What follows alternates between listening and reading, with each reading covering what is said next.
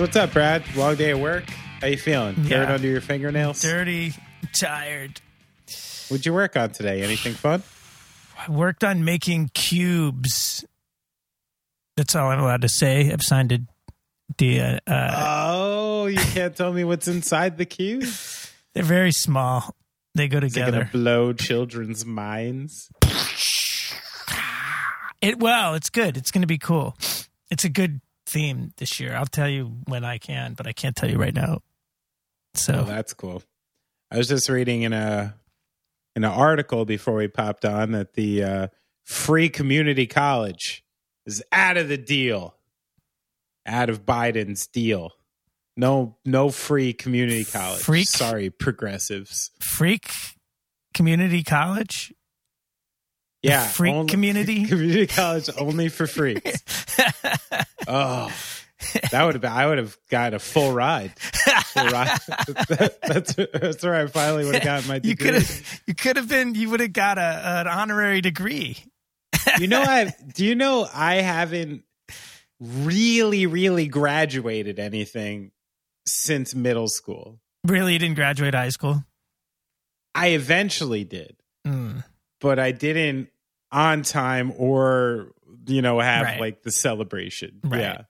So the last time, and I remember when I graduated 8th grade going into freshman year, I graduated. I got a robe, the whole thing.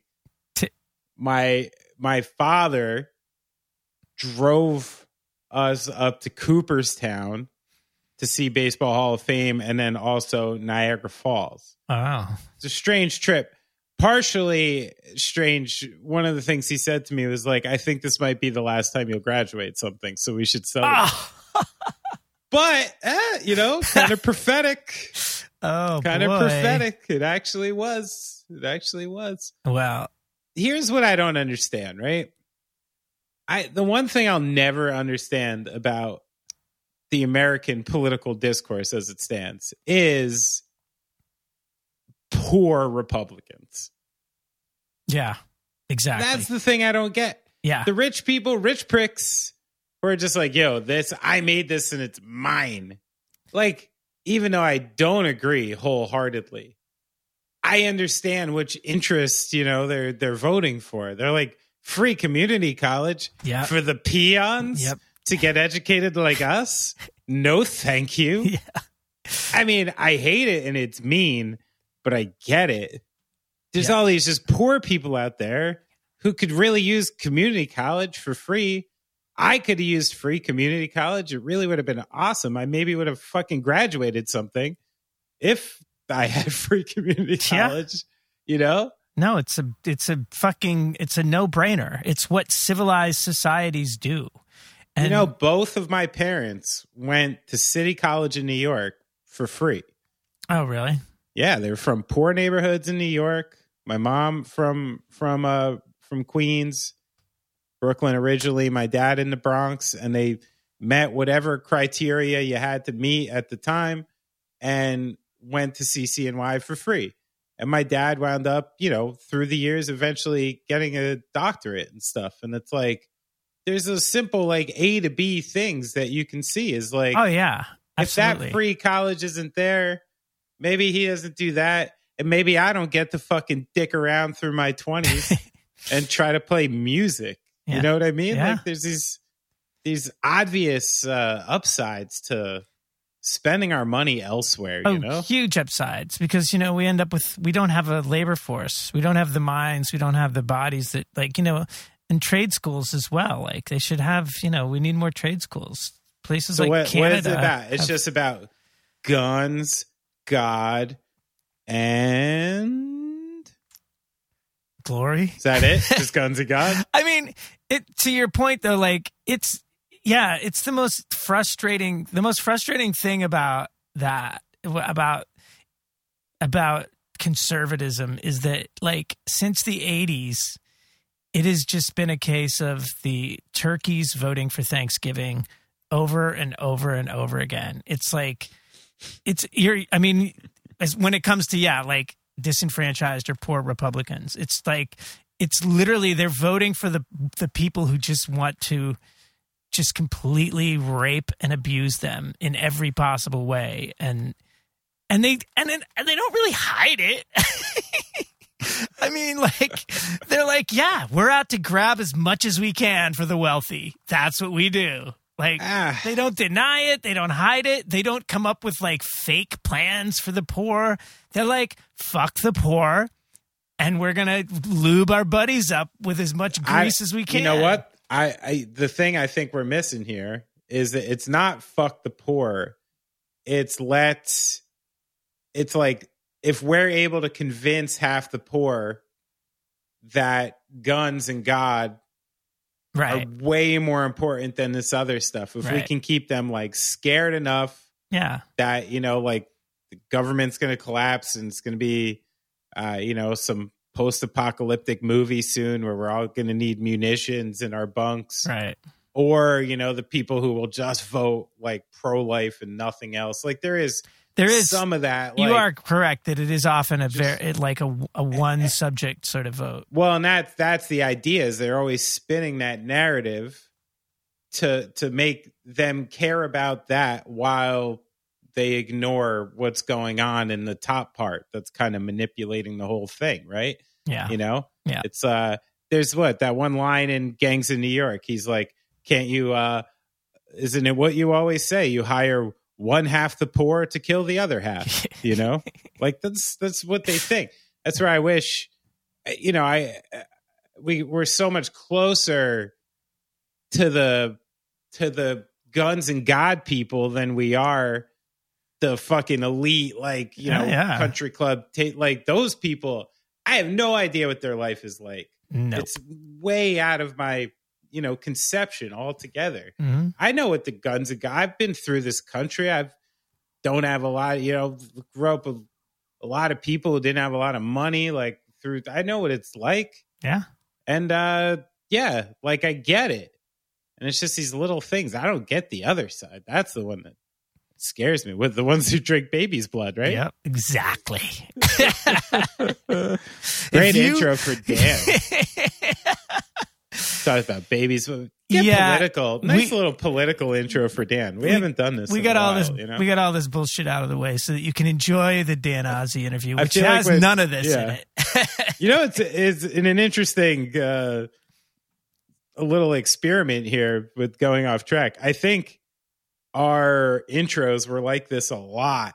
Going off track when we first started back, and we were still full on in the you know, kind of in a very politically volatile climate. Right. And we've relaxed. We've started talking about bullshit again. Right. So there's your dose.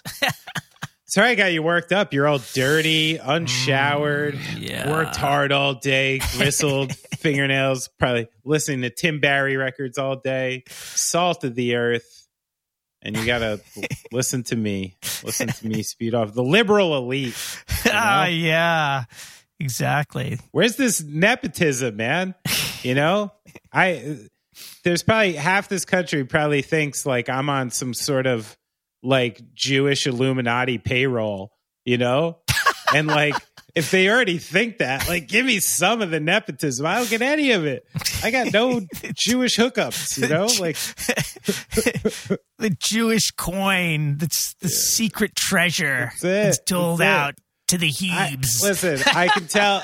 I'll just put it out there flatly. If there's any Jewish people gold listening who just have any inkling that this exists, I can at least with wholehearted assurance tell you no one from me or my semi-white trash Jewish family knows anything about it. So it either doesn't exist or we just like didn't make the rolls for some reason, you know? Didn't make the cut, dude. We didn't make the cut. I don't know. Maybe Dan's out in LA now. Yeah. He's writing books. He's got publishing deals and stuff. So he's living the high life. Maybe he'll have some hookups for me soon, you know? Oh, yeah, maybe so. We can all work for Dan. Dan, that was a great conversation we had. It was like flowing and vast and talked about so much music. And I really enjoyed it. I really enjoyed his book, too. I'm not going to lie and said I read the entire thing in a week, but I read close to half.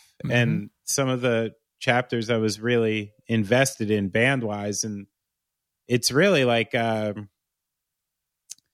a super detailed tale. And I think just because Dan's been so close to music for so long, he's just talks about the things you kind of like want to know about. Yeah. You know? And gets right to the meat of these situations. And I learned a lot about bands that I love that I didn't really even know their backstories at the drive-in in particular. That was like, they're like a unicorn band to me who I saw once when they were small and then they blew up and then they broke up, and I loved them dearly, but never really knew a thing about them. So can't wait to read the rest of it.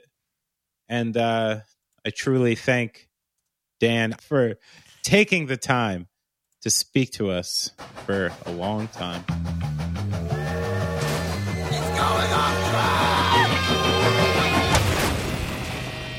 What does an engineer do about You bugs? did it. You logged off and you came back, and it's all good. It's always the trick, isn't it? I remember when I had my old office job, and I'd always hit up the IT guy. I'd be like, "So, all right, I already turned it on and off. What's next?" He's like, "That's it. That's all you do." He's like, "That's it. Yeah, that's what they taught me in school." I have a funny story about having to see the IT guy at Vice when I had like a computer problem, and I like emailed him and he was like, "Yeah, man, just bring it down." And I was like, "Okay, cool." But I didn't know what he looked like. And so I looked him up on like Facebook or something like that. And like when I came downstairs, he was like, "Yeah, I don't know, my computer's messed up." And he was like, "All right, let's take a look." And he opened it and it was just a picture of him on the screen. And I was like, that was for research. Sorry, bro. That's good. Did you have drinks? Yeah, no, we smoothed it out. He gave me more pictures of himself that I asked for. And where does that relationship stand today, Dan? You know, we've parted ways. I'm sorry to say, but I'll never forget him. I'll never forget that picture. Yeah, I mean, a relationship built on that. I guess it wasn't built to last. Yeah, well. So what's up, Dan? How you doing, Nothing man? much. Thanks for having me. It's a pleasure. I'm glad. I tried to interview you like 3 months ago, and you're like, please, somewhere around the time of the saving book. them all up. Yeah. I was told I didn't have to do any over the summer. Let me ask you something. Yeah, lay it on me. When it says sell by on a like a thing of milk. Yeah. What's your rule as far as drinking it? Is the sell by date the last date that you'll drink it?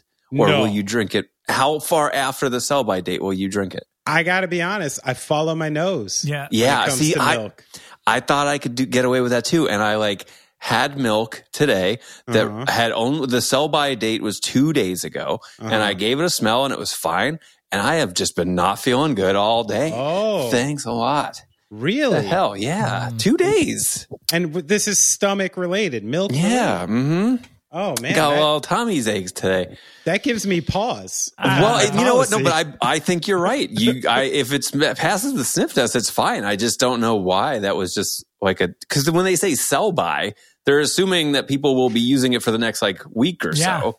Yeah. I don't get it. Because of historical precedents, my assumption is that they're lying to a degree, right? Oh, for sure. Yeah. You know, they're like, if they can make a little extra money tricking me by using a phrase like sell by and drink by, which I think they do, so there's like built-in mistrust here. That's why, for sure. That's why I use the nose test. I think that anything printed on a milk carton is a lie. I don't think any of those kids are missing. I think that's just total BS. Was that scare tactics to just like get us to come home early at night and not push curfew and stuff? I think that's what it was. Yeah. The more you're inside drinking milk, the less likely you are to get kidnapped. Wait, so let's go a step further. Does that mean Soul Asylum are agents of the U.S. government? You know, that video I got the message that they were trying to send, but they made that candy look so good. Like I watched that video as a kid and I was like, if this guy rolled up with that, like, those kind of like Sunkist candies, I'm getting in, dude. I don't know.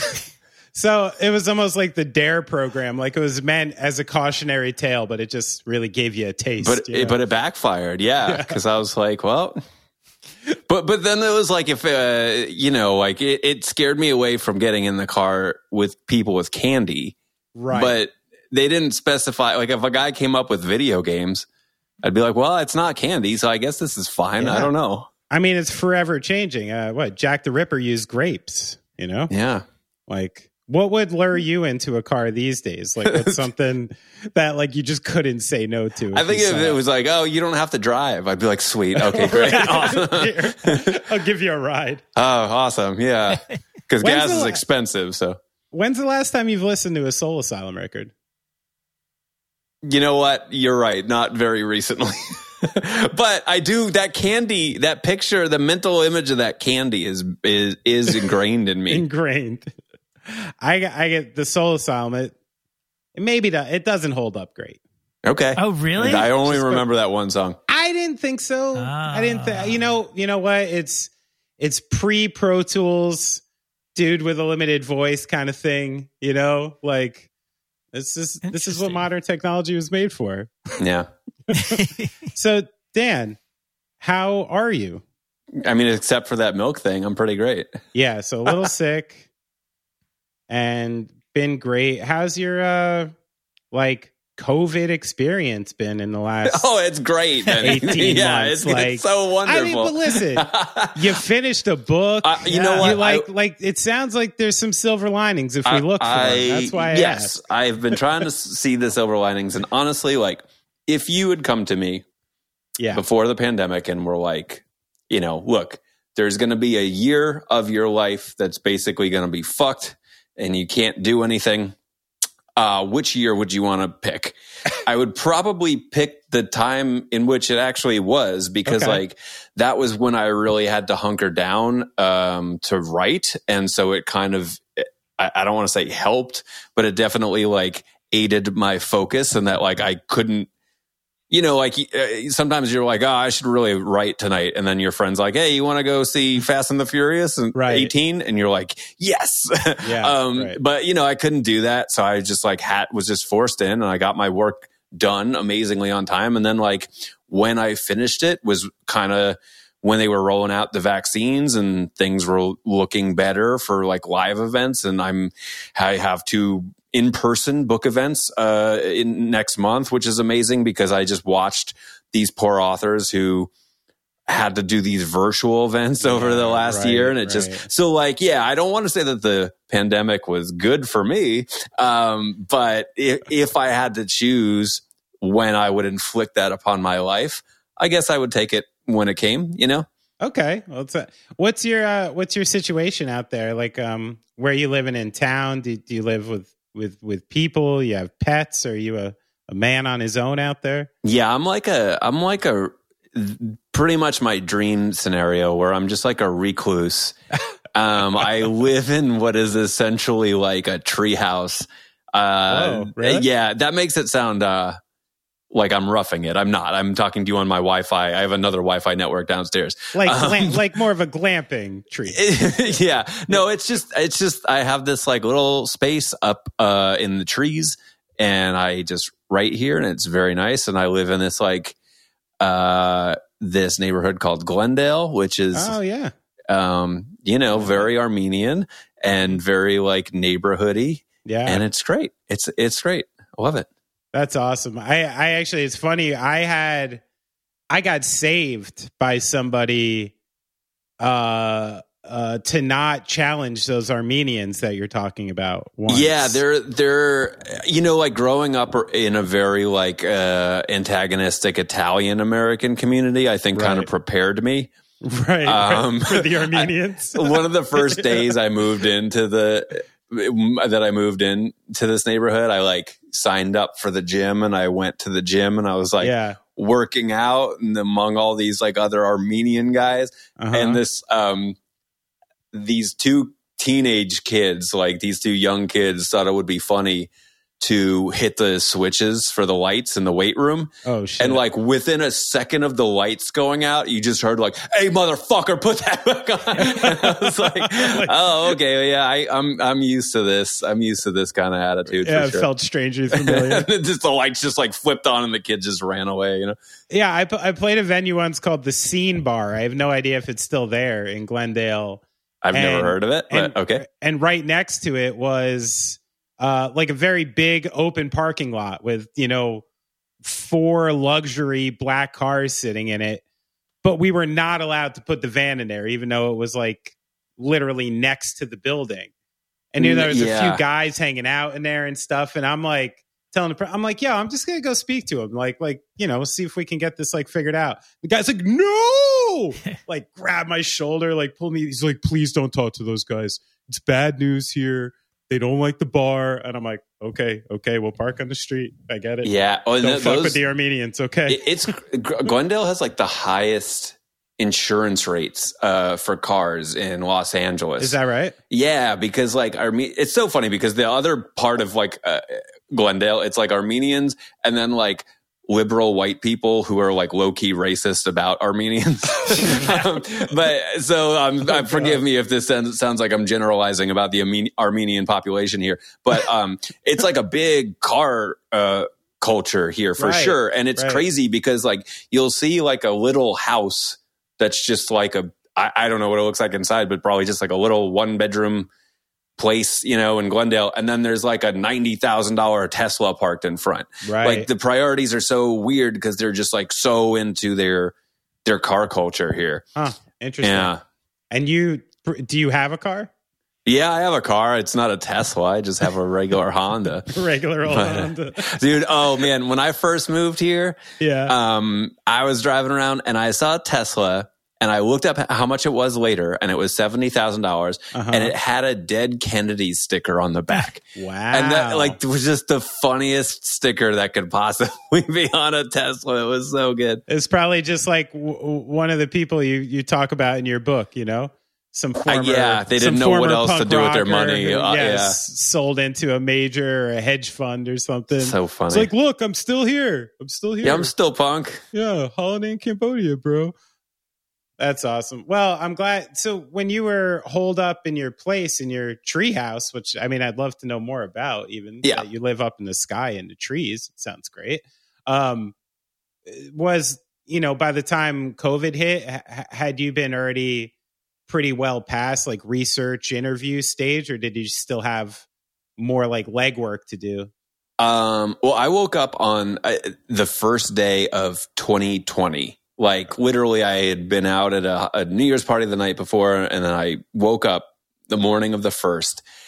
And like I just woke up to the thought of like, oh, fuck, I'm not going to make my deadline. Because I had like a year to write this book that I think at that point I had maybe written 1.5 chapters or so. Okay. And I was just, I mean, that's like, what is that? Like 10% of the book, and I was just like 11 chapters. I had done, I spent the first year doing like a lot of interviews and stuff. Right. And like, I went to a bunch of festivals to meet people. I went to shows. I went all around to like interview people. I definitely didn't get all of them done, but I definitely gave myself a good head start. And I was like, oh, in this next year, I'll write. I'll do a lot of writing. But then the second year, like I was just crunching the numbers and I was like, I'm not going to make this. Like, even if I can bang out a chapter a month, that's like a crazy pace, no breaks. I need to barter, I need to like budget some time for mental breakdowns. I'm just not going to make this. And, but like weirdly, like I had nothing else to do. And so I just spent 2020, the entirety of it. Like I didn't go back home to see my family for like the holidays or anything like that. So I just kept writing. You know what it really reminded me of? There's this episode of The Simpsons, Bart gets an F, where he is going to fail he's going to fail the 5th grade. Yeah. And so unless he passes this test. And so he like begs, he like prays to God like for a miracle, like a hurricane, a blizzard, anything, whatever. Right. And he gets a blizzard, but then like he still doesn't want to study. Like he just wants to go outside. And that's what it felt like to me. I was just like, oh, I need more time. And the universe was like, here's all the time you could ever possibly want. You're saying you prayed it's for my an international pandemic. Sorry, but I did. Yeah. Be like what? It's like Close Encounters. Like you just keep writing the name Wuhan and you have no idea why. It's just I brought it upon us. Yeah. I don't know. I'm sorry. So when you're doing that, I mean, I'm reading the book, and one thing that, pops out to me fairly early on is like, this is a lot of stuff. like I'm reading quotes from like so many I wish I would have hit you up. I could have put that on the back of the book. yeah. This is a lot of stuff. Betty, yeah. And, so I can't help but think of like how much source material this must have come out of, like, hours of interviews and things like that. Like, what's your process for dwindling that down? And is there like a very set, rule or barometer for what makes it and doesn't make it? Yeah, my process. Oh, thank you for asking. Yeah, no, that's a good question. And like, probably the only thing I remember from college and like learning about writing was you got to know when to murder your darling. So, like there's some shit that you love, and so sometimes you got to know just that you got to let it go. And if you have a good editor, which I did, she was really good at like pointing those out. But to me, like there was so much material that probably could have gone in, but had to get cut. And to me, like I look at it as like anything that doesn't serve the larger purpose has got to go. And, sometimes you let yourself get hung up on things you really like. But if it's not serving the overall vision, it has to go. I was reading this book that put it well, where they were giving this example about like a teacher in like a photography class. Mm-hmm. And this one student brought in this picture of like a mountain, like a landscape or something like that, like a high up picture of a landscape. And, everybody had to bring in their portfolios, and the professor would judge their work.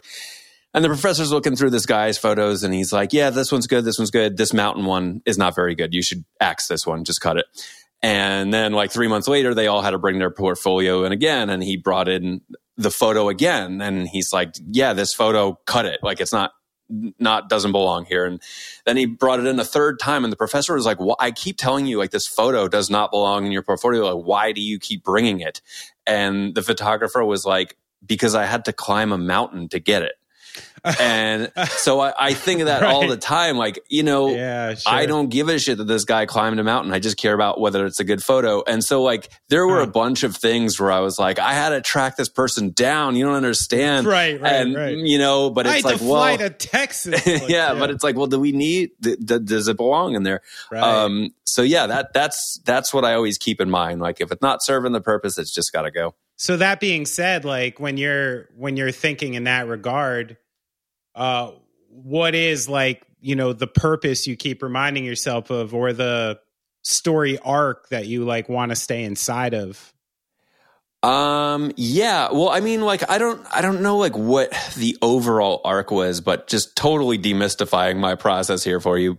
Because you're my friend, I tried to break each story I tried to break down. I mean, I don't know if anybody will actively notice this, but just to help with my pacing, when I was writing it, I just took each chapter and I was like, each chapter is going to be 3 acts. The first act is just a band on the rise, getting more attention. The second act is like, they're getting attention of major labels. And then the third act is like, okay, they now have put their major label album out. What happens? So, cause like all of the stories are like that, and they fit into that. So if it didn't fit into those like 3 acts for any reason, that was a pretty good indicator that I could probably lose it. That said, man, like I have to say, I don't think that I cut that much stuff out of it. Okay. There were like 2 sections that I can think of that my editor convinced me to just like shave down. But like, I really like didn't cut that much out that I wanted, Cool. Yeah. And how do you do with that stuff? Are you a willful editor, or are you a pain in the ass? I have been a pain in the ass in the past, but I think with this one, since I trusted my editor so much, I was like a lot more relaxed. There were like a couple of lines that I fought for, where I thought sometimes she would just be like, you think you're being clever here, but you're not. And I'd cut it. But like there were some where I'm like, no, that's a good line. We have to keep it. But for the most part, I conceded to her because she was right. And the other thing too about like cutting a good line or whatever it is like, you don't really miss it that much. You know, like I look back at it now and I'm like, I don't remember what I cut, you know? And also too, I forgot who I was just talking to the other day, but they said like what they do, and I realize I do this too, which is like the thing that you cut, like I put it somewhere. Oh, it was Franz Nicolai, who has a great book out called Someone Should Pay for Your Pain. He was like, you know, put it in another document or put it at the bottom of the document so it doesn't feel like you threw it in trash. It's just like in storage or something like that. Yeah, like I got it hanging out when I need it. Yeah, so you become like a hoarder of your precious gems, you know? That's a good way to trick yourself. Mm-hmm. That's interesting. I mean, a lot of your, what you're talking about does feel similar to writing music, and honestly, almost specifically for drums. Like, because, you know, when, you know, you're in that, so much of drums for me is like, just because you can play it doesn't mean you should. Right. And whatever you have to do to like service that thing that you're working on in that moment is what belongs there. And because ultimately you want a good song. It doesn't like you don't want to write the best like drum fill or whatever. You like it's overall the people are going to remember the song. So if something's distracting from that, it doesn't seem to make sense to have it in there. Yeah, don't bore us. Get to the chorus. Less discussion, more percussion. That's it. That's funny. That was always my favorite thing to shout when you would go see like The Locust or something, and they were taking too long between songs, you know? I mean, that was part of the shtick, though. Like, Man, that was funny because, like, I don't understand how that even started with them. You know, like, it wasn't like they even encouraged it. Yeah. You know, like, I don't know. Like, why did people just start heckling The Locust? I guess if somebody gets up in, like, masks and costumes like that, you've got to assume that they have some sense of self-awareness. Yeah. You know, maybe. I don't know. There was some of that going on in those days. It was like we hazed bands more, I feel. I remember Rye Coalition kind of had that vibe. You know, it would be like a little manic and people would be yelling at each other. World Inferno sort of did that early on. Let's bring that back. Let's start heckling. Yeah. I like the reverse antagonism. It kind of, like, what is this modern world where we just have to be nice to our fans? What am I, fucking Derek Jeter, you know? We just applaud. Also, dude, here's another thing, too. Yeah. And you know who I'm talking about when I refer to people like this. Okay. There's a lot of like front people who do their stage banter between songs and they get some laughs and some chuckles and it's not that funny. Like, you know, if they weren't holding a guitar, we wouldn't be laughing at them. That's like pretty bad open mic shit, you know? But like, because they're primarily a musician, we got to laugh that they made an attempt at a joke. I don't like it. I'm not laughing anymore. Well, I think it sets up the room, you know, the same way like some comedians talk about that. They're like, yeah, like it's easy to make people laugh. Like they came here to laugh and they're drunk. And this is an easier group to make laugh than any other group you can be met with, you know? So I can imagine any singer up there speaking to their adoring fans. It's almost like when you know, when you're dating someone you really like, and they're like, oh yeah, I did this, and you're like, yeah, it's awesome. You know, like you want to make people feel good. Well, I'm tired of making people feel good.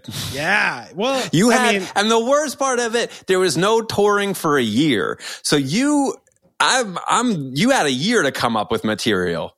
Oh, right. Make me laugh now. It should be fresh. Yeah, this should be good. You had a year to come up. I understand you're on the road. You don't have that much time to just, you know, get some material together. But now you've been home for a year to write in between song banter. Like, let's fucking up the game here. So let's it's funny. Let's talk about you and your penchant, let's say. for ruffling feathers at times. Like, oh no, I mean, you like it, like it's, you know. Well, I feel like you and I come from that world of like, East Coast, you know, like, but in a friendly way, like, you know, ball busting. Ball busting, exactly. The thing that people in LA don't understand. That's probably why you're alone in your treehouse. It's crazy, yeah. Ball busting is so much more prevalent on the East Coast for sure.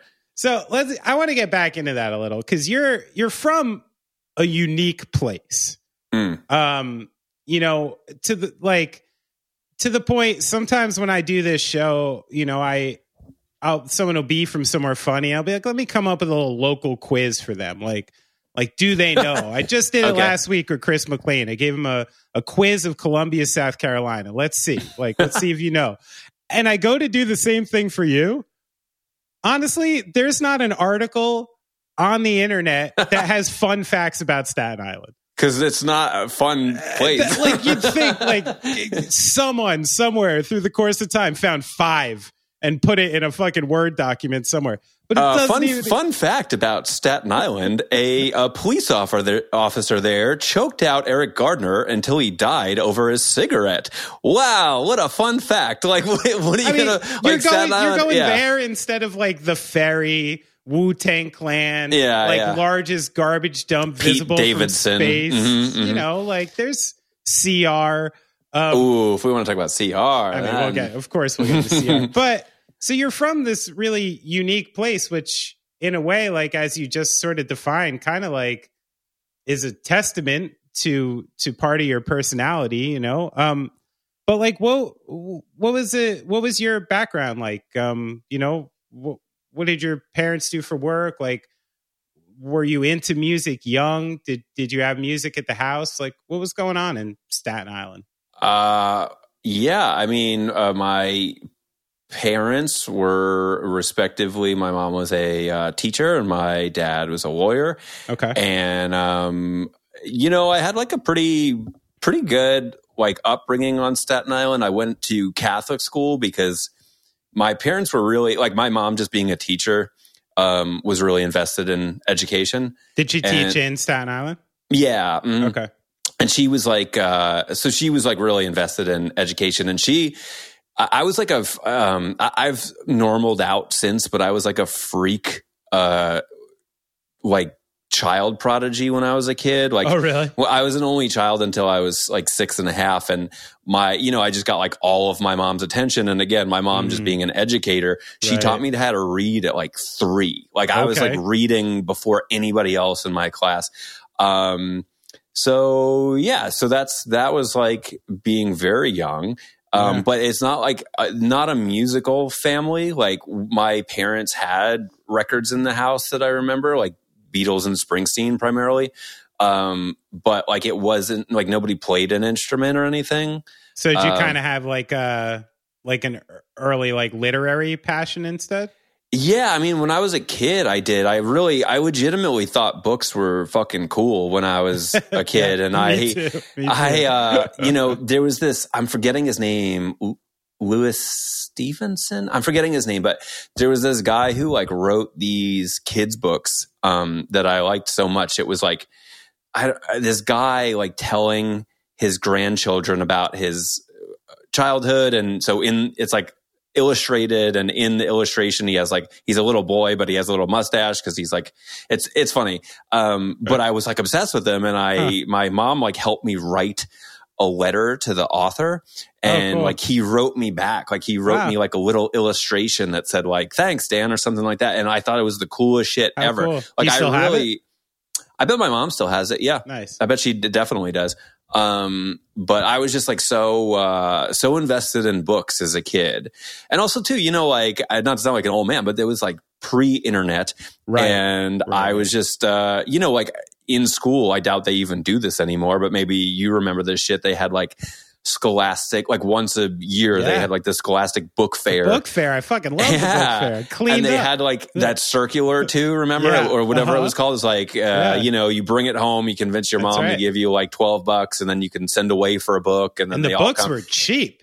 Yeah, the books were, you know, they were like just Scholastic books. So, I was like, that was like exciting for me, Cool. sadly. And I mean, were you like a social kid, or were you kind of leaning already towards like being more comfortable with yourself?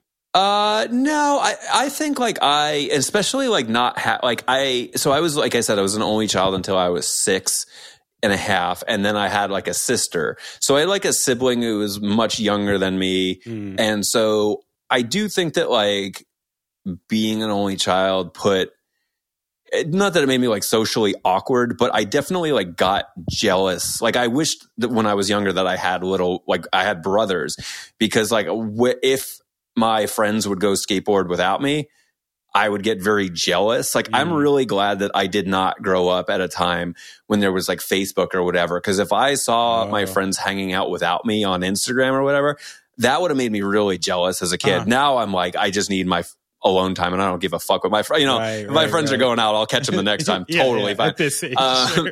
But like when I was a kid, I was like really hurt by that kind of stuff. Yeah, and I was like, social. Like it was fine, like hanging out with boys in school, and I did like sports and shit like that.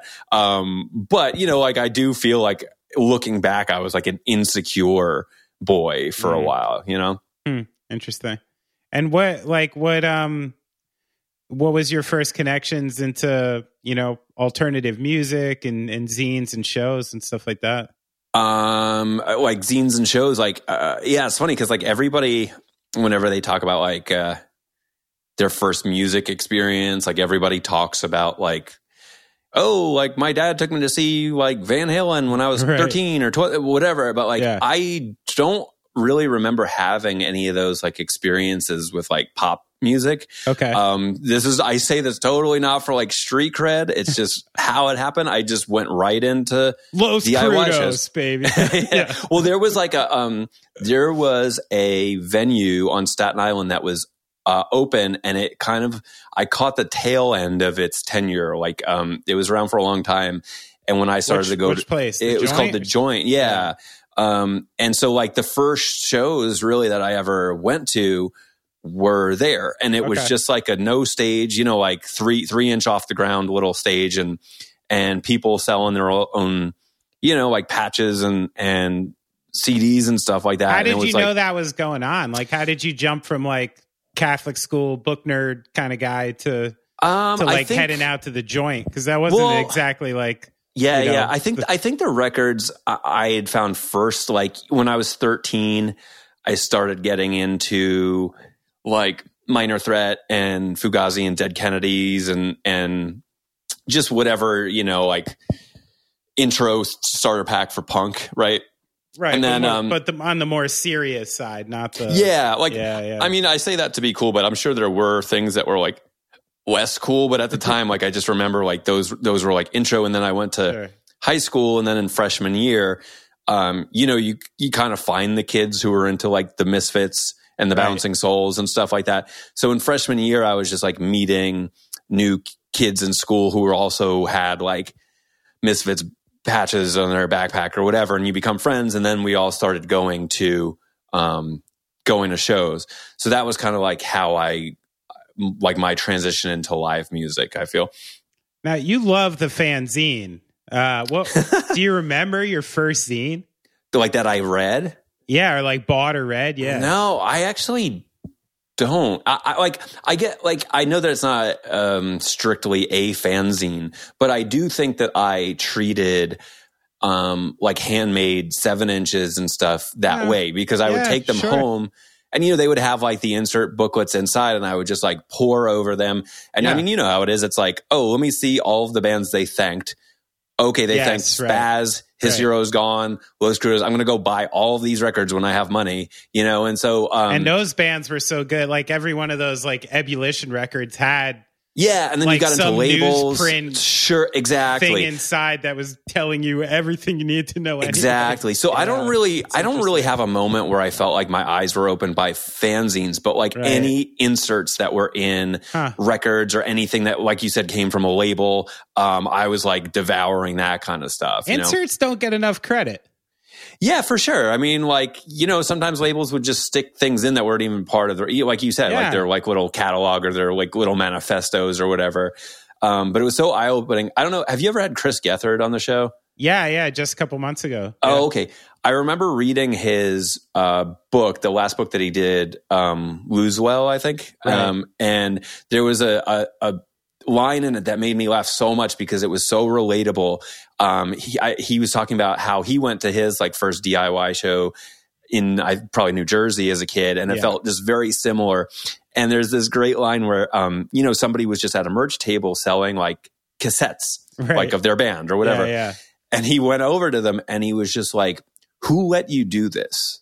Like it just getting like not realizing the DIY ethos of like, you don't have to wait for an adult to like do shit for you. You can just go and do it yourself. And so I feel like I had a very similar, as most kids did, like a very similar aha moment where you just realize like, oh, the music is not just like some shady thing that people give you. Like you can make it if you want to. So I always like that line in that book. Yeah, that's awesome. Yeah. And even as you say it, I'm like thinking back to a bunch of those records, and yeah, there really is such a more of like a beautiful hand touch stamp. Totally. All like hand photocopied and stapled and stuff like that. You get random shit in there. Like, be like, why is there like an Andre Dawson baseball card in here? Like, right. Because people are just cleaning out like their kid shit and throwing it in packages. I love it. And, that stuff is great. I still to this day, like I try not to buy records too much anymore. Right. But like if I find like old hardcore 7-inches and stuff, even, and it's funny too, because they're the ones that are, if you go on Discogs, they're like $3. They're nothing. But if I find something from like New Jersey or New York at that, like the time appropriate 7-inches, either on like Ebullition or Mountain or whatever, I'll still just buy those now. Yeah. They're so much fun. So, it's interesting. Like, this is where I find you to be an anomaly a little bit. And why I said earlier, you intimidate me. It's true. Okay. I know it's probably hard for you to believe, Dan, but it's true. Well, I would love to hear what precedes this. Well, you're just such a, like, we talk in this way, and like, I'm like, this is like a hardcore kid, unity, like the thing we were into in community. But the first thing I knew you as was the Jaded Punk Hulk. That's like what I knew. And the first person I met, I remember meeting you at, I think a Love One show at Irving Plaza. Sounds right. That makes sense, right? And Dave was there, and he's like, "Oh, that's the Jaded Punk Hulk."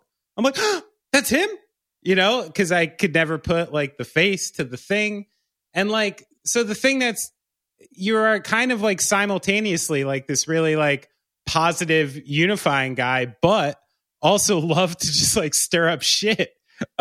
Like, where does that? Well, explain to me how that even just started, because I don't even know. Shit talking? No, the Hulk. Well, everybody thought that was me. Wait, what? Shut the fuck up. I never said that it was or it wasn't. Oh, I didn't realize. This is or that I knew who was involved in it or not. Oh man, I didn't. Oh, I'm sorry. I didn't. Oh no, that's funny. I'll neither dismiss. Guys, you're gonna have to explain what you're talking about, because I have no idea. All right, so I'll set it up for you since someone's in the Wire interrogation mode. So what happened was a Twitter account appeared at some point called the Jaded Punk Hulk. Right. And Jaded Punk Hulk liked to speak to bands and artists on there and kind of say some funny things about their records or what they're up to, but in the Hulk voice, in all capitals, Hulk smash, that kind of thing. And it became pretty famous, pretty world renowned, I'd say, internationally acclaimed, all these things. I mean, it's almost the original Nihilist Arby's in a way. So yeah, I knew Dan at least knew the Jaded Punk Hulk. I heard he was from Staten Island. In the way that you would hear that Peter Parker knows the Spider-Man. Right. Like he can get access to him. Uh-huh. So, yeah.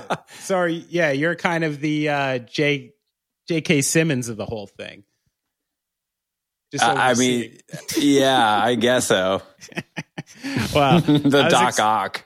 I love what you're doing here. Not the way I expected it to go, but That's I love funny. what you're doing here. Mm-hmm. Good for you. All right. So this is a good time to pivot to something we call Mystery Friend. You're a listener of this program from time to time, or you used to be when Jonah hosted, right? So yeah, Jonah sounds weirder, and it's weirder that he didn't know about Jaded Punk Hulk just now. Yeah, that is strange. Jonah, are you feeling okay? Jonah, you there? Oh, is that you, Brad? What? Oh, Brad. Brad. Oh, he didn't say anything. I thought it was Jonah. What if Brad was Jonah all along in the same way that he never admitted or denied that he was Jonah? In the world of Zoom. Sorry. You could be anyone you want. I totally derailed. What were you saying, Benny? No, we're good. We're good. I love this. So we do a section of the show called Mystery Friend where I hit up somebody you know and I try to get an embarrassing story. This is horrifying. Yeah. This time, I could not get an embarrassing story. No way. That's ridiculous. I just told you how milk made me sick at the beginning of this interview. You couldn't find it. I would just tell people embarrassing things about me without abandon. I'm working on it. So I hit up, your cover boy. I'm not even going to do the mystery friend because it would be impossible. Come on. My cover. Well, you already told me. Okay. Yeah, I already told you. You would never guess it. So that's why. Yeah. But I was like, but Jeff, of course, he quickly went to like a serious and actually impactful question, not something totally ridiculous. I'm so afraid right now. Go ahead. Yeah. So Jeff says, I want to know if there is anything that didn't make the book that broke his heart because it was so good. I guess, you know what, like the things that more than like specific little moments, I'm bummed about bands that I really had to make some Sophie's choices on like which 11 bands I was going to devote 11 chapters to. And there were some ones that I really would have liked to have gotten to. And I'm trying to like get those out in some capacity today. Like I just ran today an interview with Chris from Anti-Flag. Right. Because Anti-Flag did not get a chapter, but Anti-Flag like almost got signed by Rick Rubin. Right. Like that's fucking crazy to me. And I have some more coming up of those. And I mentioned in the intro of the book, that was kind of like my way of like giving a little nod to them, that I wish that I had Anti-Flag. I wish that I had gotten a Cave-In, because Cave-In was such a weird, their career and their sounds that they've been through is so fascinating to me. I really wanted to get to Chumbawamba even. Yeah. Super cool. But it just didn't like feel like it fit. Sure. So I think like the things that don't fit are not things that I love that got cut, but more like the paths not taken, you know? And did they get cut because, less people know that band, or just no, it was more like, I think Cave-In specifically was because, like the chapters, like it's one story, like it's 11 chapters, but it's really, I see it as like one chronological story. And ideally I wanted to do like one album that came out every single year. And for a while I did that, right? Green Day Dookie 94, Jawbreaker Dear You 95, Jimmy World Static Prevails 96. I didn't fully commit to that. It like lost it a little bit. But there were just some years, and especially in that like early 2000s era, where specifically DreamWorks was signing like a lot of bands from our world. That's right. It was just like 3 albums in 1 year. And I'm like, well, I can't justify all 3. I kind of have to break it up a little bit. So there were some like Cave-In. A lot of people have asked me about AFI, who I don't know that much about, but like they probably would have been an interesting one too. Sure. So yeah, it's more like those ones that I just couldn't cram into my 450 page book. Interesting. Yeah. And Cave-In had one of those, like, that's one I saw firsthand, where I've maybe never seen like fans at a show like so visibly angry at the band. Just bored. I remember seeing that era of them and just being bored. And like, they were already such an interesting band because they basically were just this like proto metalcore band, like this hardcore band, era defining sound, and then as soon as they gained a following off of that, they made like this spacey rock record, which got new fans, but certainly alienated a lot of the old fans. And I think you could look at that as being like the birth of like a lot of stuff that's popular now, like Title Fight and La Dispute and like a lot of that stuff. Sure. But then like after they had built up these like two different fan bases, they were like, we're going to try to make this radio rock record for RCA that nobody ended up liking. Although I said that the other day and somebody argued with me, but I do remember what you're saying of like going to these tours and they would play like Inspire and everybody would kind of be snoozing, and it was like, well, either play Jupiter or play Until Your Heart Stops or get the fuck off the stage. Well, I mean, it got to the point, right? Like they would not play anything from Until Your Heart Stops. Yeah. Like and it got, I don't remember what era this was. I think it was like a little bit after Inspire or Antenna era, like not actively during the press cycle for that, but maybe like a year or two later.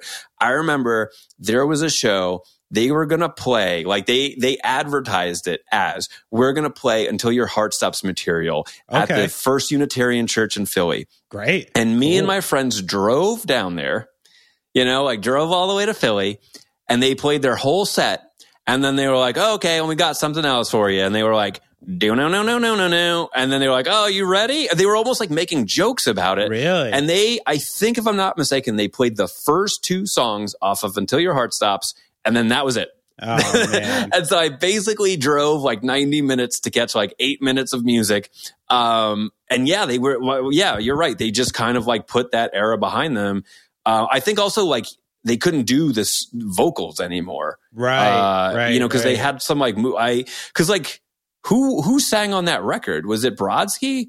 I think the bass player used to do a lot of the screaming. Right? Yeah, right. Yeah. And then he didn't do it, and obviously, like he has since unfortunately passed, and they like physically can't do that with him anymore.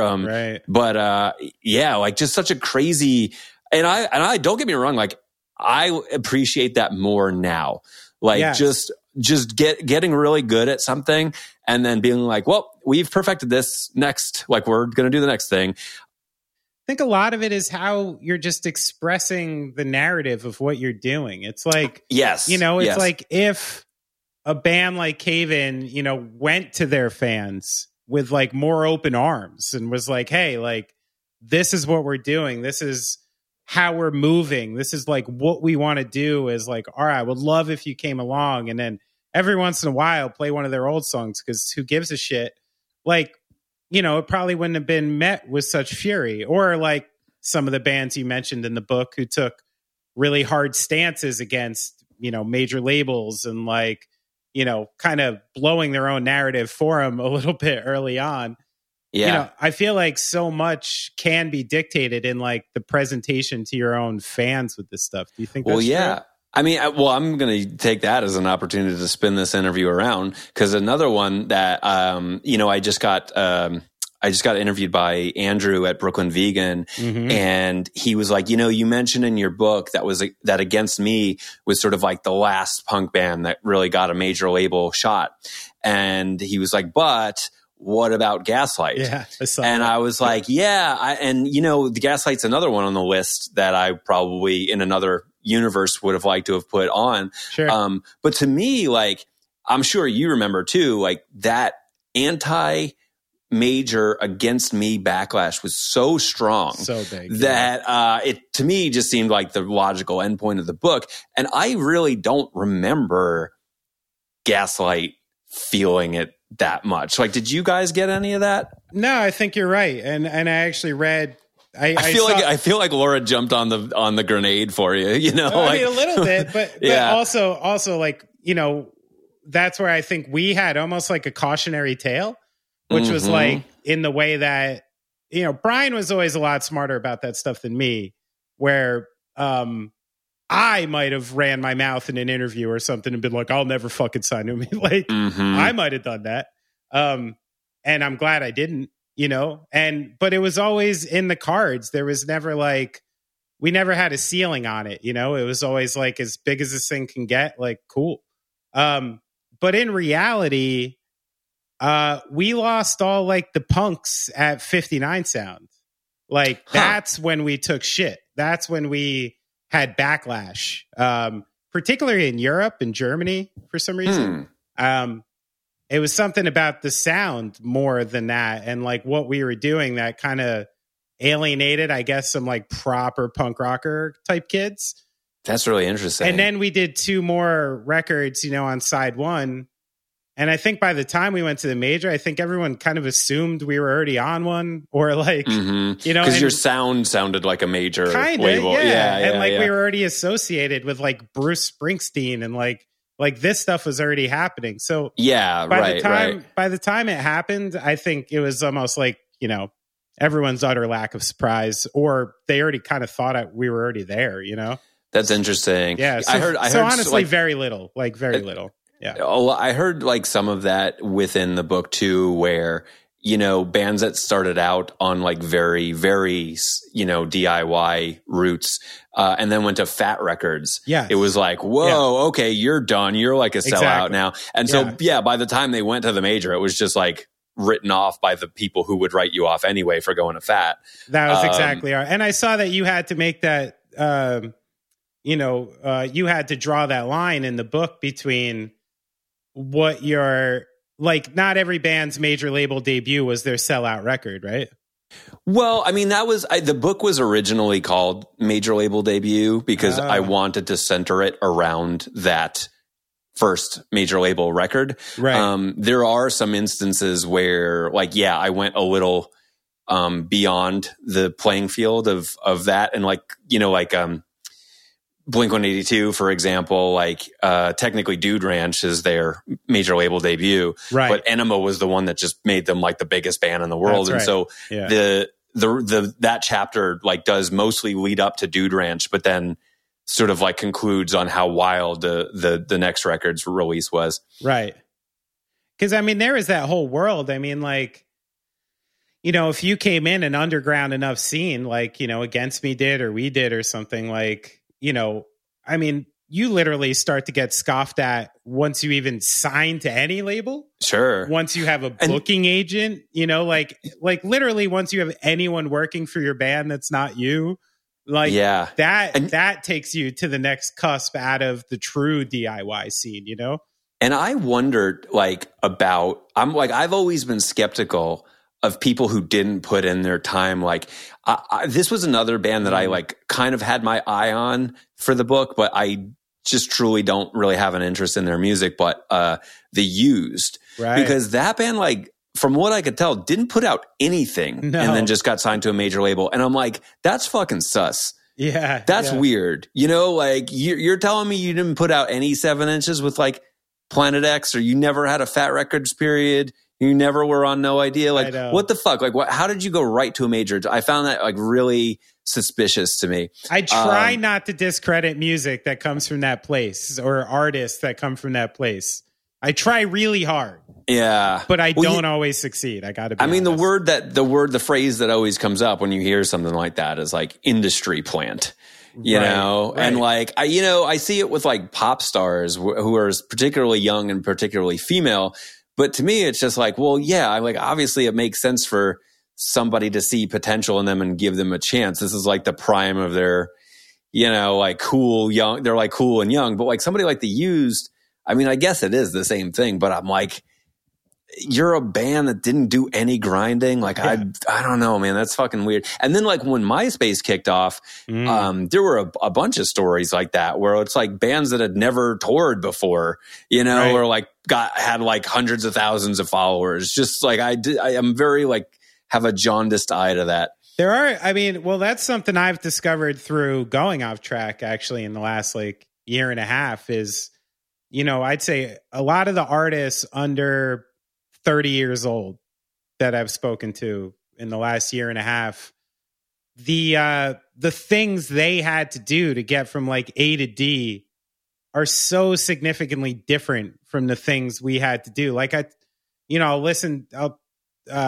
hear a band talking about, oh yeah, and we went on the Warped Tour, but like we didn't just go on the Warped Tour. Like we woke up every morning, we hustled our fucking CDs, and we like got out there with signs and listening stations and like did this. Or like another band will be like, yeah, we did this, but we were like you said, huge on MySpace, and we did, and they still had to do some form of work. You know what I mean? Like it took thought, it took hours, it took work. Mm-hmm. And I think it's easy to maybe like in our context be like, if you didn't grind it out on the floor of a van, like, is your story as legitimate? But I mean, maybe the landscape of what it takes to get there is changing a little too. I'm trying to stay self-righteous. Yeah, I mean, like, okay, well, I'll say righteous, that rather. to one band's credit, like I wanted to have My Chemical Romance in the book, right? Kind of for that reason, because to me, they had done a little bit of like groundwork, like real on touring work. But to me, they were pioneers in the sense of like giving music away for free and using the internet to their advantage. Right. And so like it's might be easy to look at them from afar and just be like, oh, they were handed everything. But like they really did do a lot of work, and they were so smart about how to use the internet to their advantage. And then too, like when they went to a major label, I at that time, like I imagine if you'd said like, yeah, we want to give our music away for free, in like 2004, they must have like, that must have seemed insane. And yet their label was actually very supportive and really helped. And it was an interesting thing. Their strategy with the label was so successful that it was actually cited in a business book that I found. How was it cited? It was cited in the sense that like, like basically like when we were growing up in the 90s, right? Record labels would be like, here's the band's single, right? Like, here's Basket Case. This is the song you're supposed to like off of Dookie. But with My Chem, the label kind of like ceded the song to like like My Chem songs to like Pure Volume and like Absolute Punk, and they would see which ones kids liked the most, and then they would be like, okay, that's the single. Like they would they let audiences determine what the single was rather than the other way around. So smart. They were really like crunching numbers to just be like, what is connecting with kids? Oh, Helena. Okay. That's the next single. It wasn't just like, hey kids, field research. Yeah. Yeah. I mean, cause you hear so much, in the book about like, like with Thursday, they pushed, Signals Over the Air as a single, and people didn't really like it very much. And like, it flopped, and they didn't get to roll out a second single. Same thing with Jawbreaker. They did, Fireman. Right. And people didn't really like Fireman. It played like twice on MTV, and that was it. And so once you do that,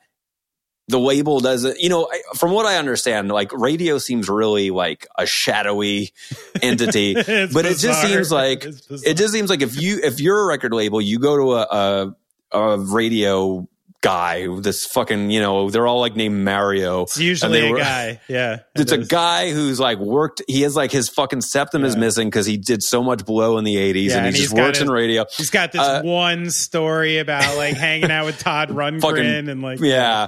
So, you go to him and you're like, hey, this is our new big band. We're so excited about this. Here's our first single. And if they put it on and it just flops, you really can't go back to them and be like, okay, try this other single. Right. That's fucking it. Like it's all, the band is done. That happened to so many bands in this book. But yeah, like again, with My Chem, they like reverse engineered it where they were like, you tell us what the song. It's like that movie phone thing in Seinfeld where he's like, why don't you just tell me the name of the My Chem song you would like to hear? Tell us the song you'd like us to make a video for. You have selected Bullets. You sent me Bullets. But I mean, well, one thing that, is interesting in the book is, when you read the stories like this, and especially, having some firsthand experience with things like this, even the Green Day one really stood out to me. Just the fact that like this group of kids, from this weird part of California were just like uniquely connected to Larry Livermore, almost like taught to play drums by Larry Livermore. And then, and Eureka, like the maybe the greatest independent, music venue in like America over the last 30 or 40 years just appears at your feet, and you have a hookup to this place. Like, there's this very unique set of variables that led to that band even having a chance to be discovered or even having a chance to be seen. And I can't help but read that chapter and think about like how many Billy Joe Armstrongs could be around who never had that access, who didn't have the right charisma or whatever to get to that point. Yeah. And when I think about that and how many variables and musical pieces and how many connections have to be in place to make it happen, like, it's so hard to even have a chance to sell out. Are you crazy not to? Right. I mean, like, you've got to, it's like going into a casino and seeing somebody hit the slot machine jackpot. Right. And be like, maybe me too. Right. It's just, you happen to see some like crazy lightning in a bottle, like once in a lifetime thing. Yeah. And like when you're making me think of like how many variables worked in Green Day's favor, like you said, like being right in the heart of this like burgeoning punk scene that had Oppa Ivy in it, being on this, like having the backing of Larry, doing all this groundwork around the country and having an album come out right when Kurt Cobain is dead, and even just the way they sound, like their influences and like the way they look, like everything was just exactly perfect. That's right. And yeah, I mean, that's why it's a fluke. That I'm not a fluke. I don't want to call it that because they are like so talented, of course, and hardworking, but like once, like just a lightning strike, That's right. Yeah. I mean, you have to recognize that collection of good fortune and luck that goes into every single one of these stories. And I'm sure they did. And like, from what I understand, like at that time, they were really confident, which is a feather in their cap, but also, like they must have in some way been like, this is fucking nuts. Like, right. Yeah, I'm sure. Yeah. It's also too, like I cite in the book as like that iconic 1994 Woodstock performance as being like really the thing that like put them over the edge to just be, because after that things accelerated so fast, and they originally weren't even supposed to be on that really? tour. An extra day was added, and I think Green Day was on like Lollapalooza at that time, and they like took a flight from like Atlanta to Woodstock to do that, then come back on the tour. So they like almost didn't, like there's another alternate reality where they didn't play their most like iconic performance of their career, just like everything going right, Exactly. even like that mud brawl that happened at Woodstock, right? Like if it hadn't rained, like, it's like, it almost feels like an act of God at this point, like if it had not rained the night before or that morning, like maybe Green Day wouldn't be the biggest band in the world at that. It's crazy to think about.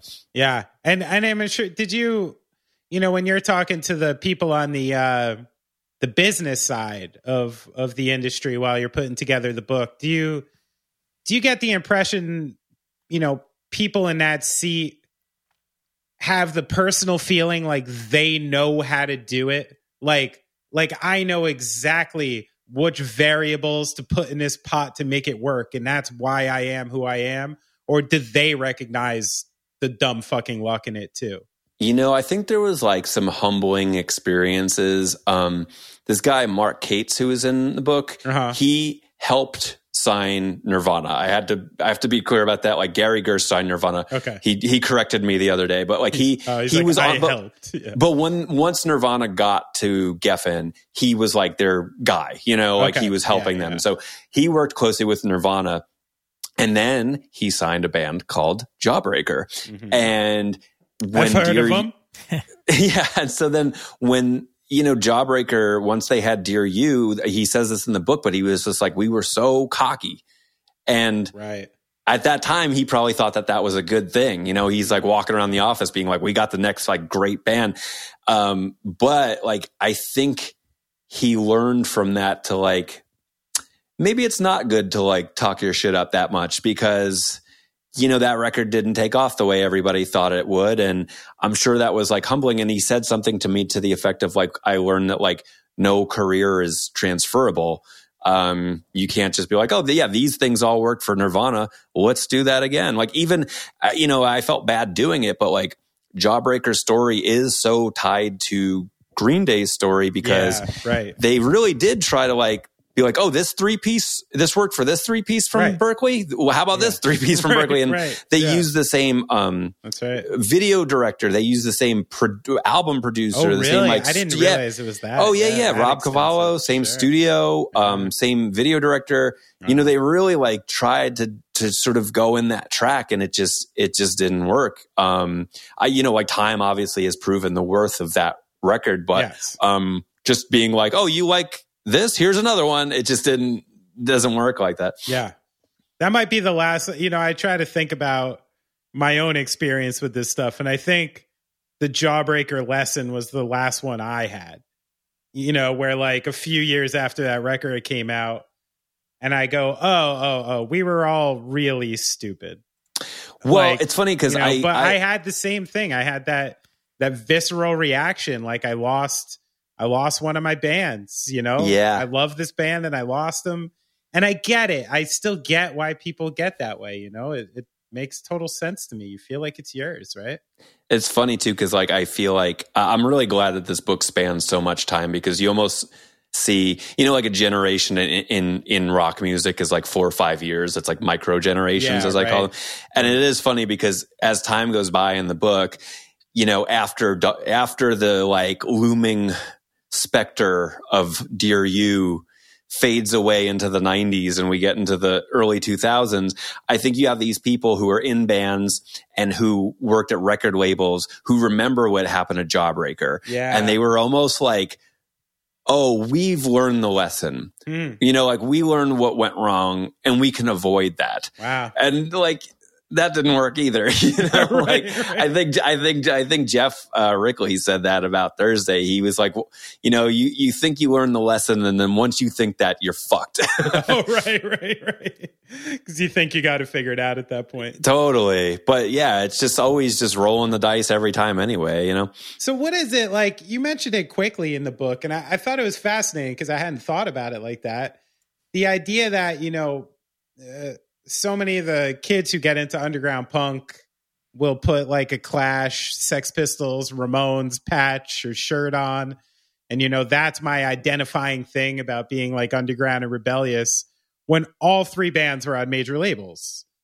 Yeah, for sure. So where like, between that and Green Day, like where did people's heads go? Like, why did it become so taboo again between those 2 points? Right. Well, what you have to remember is that, in the 70s when the punk movement was starting and those bands, Sex Pistols, Ramones, Clash, were on major labels, it wasn't as much of a factor because, there were definitely like probably kids doing handmade records on a small scale, but we didn't have that like DIY network yet. Right. That really started in the 80s. Like after like punk died after interest in punk died down in the late 70s, major labels just moved on, right? They went to like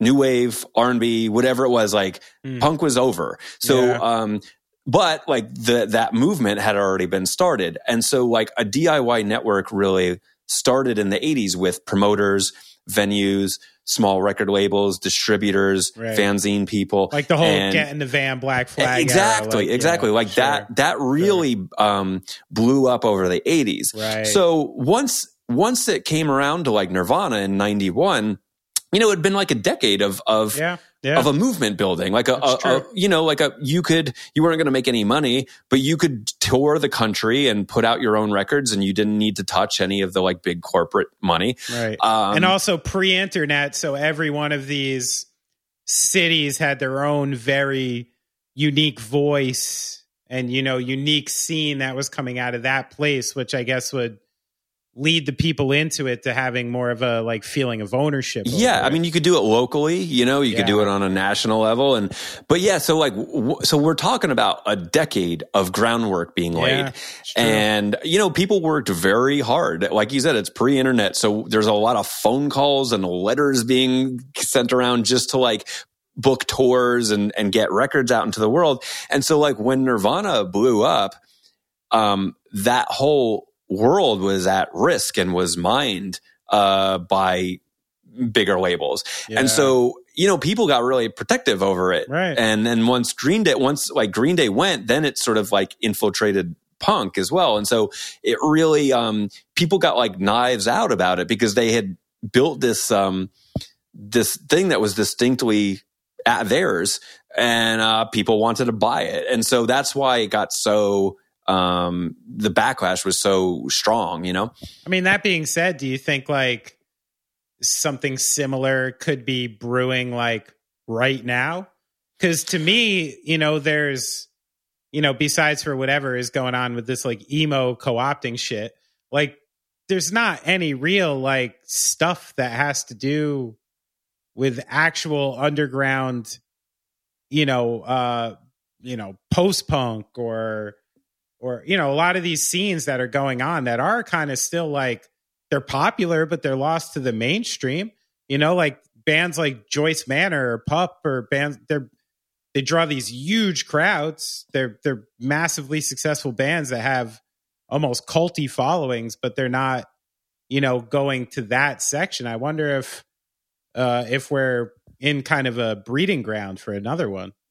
Maybe, but like it does feel like there's a cap on it, you know, like how like Joyce Manor is very big in their world. And, but like, are they gonna get much bigger? Like an interesting one that I thought was, and this I feel like gets forgotten a lot, but maybe what was it, 3 years ago or 4 years ago or something like that?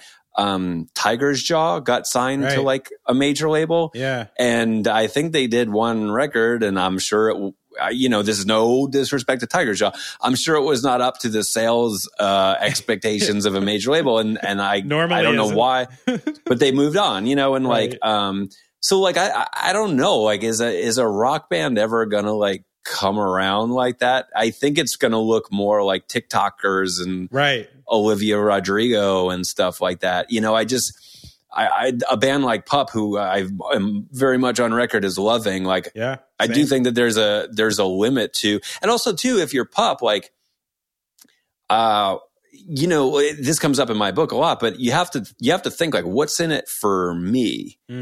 Because at this point, Pup is like a machine that is, you know, like they have their people and it's like a self-sustaining machine.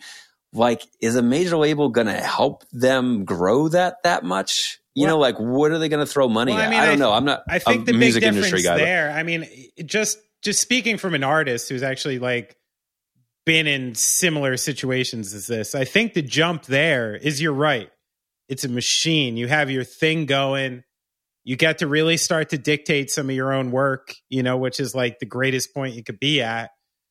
I think the issue with being in a band at that point is you have to tour incessantly to be able to manage your life at home.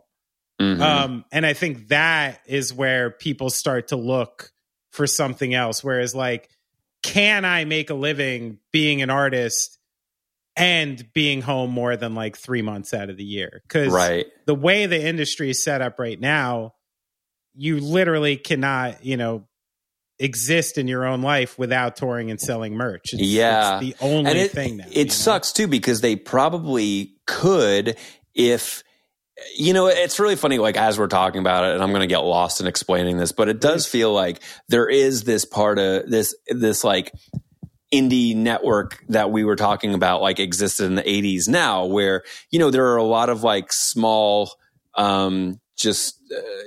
non-corporate like booking agents and venues and stuff like that. But the thing that sucks is like, artists are doing so much work on them on their own that it does feel like very DIY, but there's so many corporate clause in all of it. Right. You know, like a band like Pup, they work so hard to like make their tours and their albums themselves, but then they go on tour and they have to give money to fucking Live Nation. Exactly. And they have to give money to fucking Spotify. You're well, they in don't it give money anyway. to Spotify. You're in it anyway. Yeah. So like you're making all this music and you're touring, and like all of these fucking companies have their hand in the pot. You know, like Spotify is probably making more off of Pup than they make off of their fucking like albums, you know. And it just sucks because like a band like Pup, if there was no Spotify and people had to buy the records and there was no Live Nation and people could just give the full money to Pup, and if there were no like merch cuts and they could just make all their money off their t-shirts, Pup could maybe tour a few months out of the year instead of having to do it all fucking year. Exactly. You know, so like not to get on my soapbox, but like it just sucks that we just for seemingly no payoff allowed these corporate fucking assholes to come in and you know, get their cut of it. You know, like what was the payoff that we got from that? Like, well, it doesn't seem worth the whole it. industry. And then, sorry to interrupt. And then there's a pandemic, and Live Nation gets a fucking bailout from the government. Like, get fucked. I know. Like, let your whole fucking company go under. You weren't getting any money off of it. You know, they had more than enough money to absorb this last year and a half. It's wild. I mean, so much of it has to do with like you're seeing, you know, like the industry changed where record sales don't mean dick anymore. And, you know, the labels are the ones who cried the most about like, you know, their lost, you know, proceeds and the money they're losing from record sales. And now if you look, I mean, literally every one of these major label conglomerations, and I say that meaning it because they all fucking own each other, and there's like 4 of them in one now. They all own a piece of Spotify. They all own a piece of Pandora. Like the labels found a way to keep on and actually make more money than they've ever made because the actual listening audience due to digital presentation is larger than it's ever been. Like there's actually more ears listening to music than in like the history of music. Yeah. And these labels were able to survive what happened and find a new revenue stream. And bands and artists are still sitting here making no fucking money off their records. Yeah. So like, it's like they figured out a way for themselves and kind of left the artists in the dust. But, you know, in my opinion, what that's going to lead to is like, you know, you follow this as closely as anyone. You're seeing like, you know, Bob Dylan sell his entire catalog for like $300 million. It's like a hedge fund owner. And, you know, now the real asset is in the ownership of the music itself and the ownership of the publishing. And I think that seems to be the only way people make money is getting like a song license and stuff. And because, I mean, bands and artists aren't that dumb. Like they're going to start skipping labels and they have to. They're leaving no choice anymore. Like you have to be able to own your music and pay yourself back as quickly as possible now or you're fucked. I thought a lot about Lookout Records when I was doing the book, obviously. Right. Yeah. And you know, I was trying to do like estimates of math for bands that were on Lookout because you know, bands sold, if you worked really hard, decent numbers like on Lookout, not all of them, but like a band like Green Day, I was thinking about them and they, you know, Lookout famously had like a 60-40 split with artists, like a generous 60% to artists split. Yeah. And so like, I don't know, say a CD in that 1993 cost $10. So if Green Day is getting $6 off of every CD that they're selling, and at that time they were selling, you know, like 30,000, which is not like a huge amount now, but like that's, you know, like those are big fucking numbers. And so if they're getting $180,000, and then there's 3 of them, they're each making about $60,000 a year just off of like one album.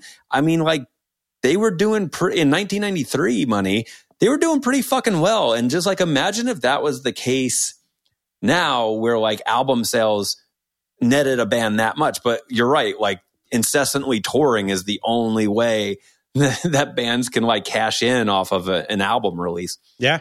Yeah. It's become a, yeah, who knows? We could talk about that. I guess that's book number 3, right? Let's do it. I just wrote it. So let's switch out of the bummer part of the music industry a little bit. Out of all the people you spoke to getting this book together, who was the most intimidating? And who were you like the most afraid to go into it? I'll fucking tell you right now, Brody from Distillers. Really? I mean, I was both intimidated, but I was also just like enamored with her in a way. Like she's she's been through some shit and she's tough. And she's also like, you know, like I always feel like a dick for saying this, but like it is worth mentioning. She is like incredibly beautiful. Sure. You know, so she's like talking to you and you know, we talked about like some really sensitive subjects about divorce and meth and all, you know, sexual violence and stuff like that. And she was like very candid with me. Yeah, she was like a real, like, she's like an intimidating presence for sure, you know? And how did you get, did you have to like, did you meet in person? Was that one a call? Or? No, it was that was post pandemic. So it was a fucking Zoom or whatever, like a FaceTime or whatever. It does sound terrifying, Zooming with Brody. Yeah, it's funny too, because like it was a Zoom and Zoom like records the video, and I was like going back and just like watching the video, and I'm like, yeah, I can see why she's I mean, I feel like I held it together, but I'm like not so scared, but she's just, you know, like she's just like a pretty tough woman. Yeah, and sure. I was just like, you know, that was intimidating. Yeah. Also too, like he is not an intimidating person whatsoever. But I was just like and this was one of the only other like, high profile Zooms that I had to do, like FaceTimes, was Cedric from At the Drive-In. Oh, sure. Just because I find him to be like a ghost almost, you know, like it was like kind of weirdly tough to track him down. Like a friend had to do a favor He's for sort of like ask a mystical character. Yeah. And also too, he's had all this shit with Scientologists coming after him. So he's very like guarded about his privacy. Totally understand that. And that was another guy too, where I knew talking to him, I'm like, well, we're going to have to talk about a lot of like drug use and stuff. And that's a sensitive subject sometimes to encroach. But for the record, I found him like very nice. Like I was still like weirdly intimidated, but like very nice guy, nice to talk to. Sure. Yeah, I understand that. It seems like you know, when you're going into an interview like that and you know you have to, you know, get to something you know is going to be uncomfortable, like do you pull the Band-Aid? Do you butter up first? Do you let it happen naturally? Do you have like a tactic? You know what's so funny? I think of you a lot in this context. And I hope you take this as a compliment and not an insult. Please. But I will just be like, if I ever mention it, I'll be like, you know, Benny doesn't come from like a journalistic background. Benny is a ball busting New Jersey guy. And so he sometimes just lacks tact. And I think that's like a technique. Like Howard Stern has been doing some form of that for like 30 fucking years, right? True. Where he's just like, you know, when was the first time you kissed another woman? You know, and just like, whoa, okay. But like, I can only get away with it because of the lack of a journalistic background.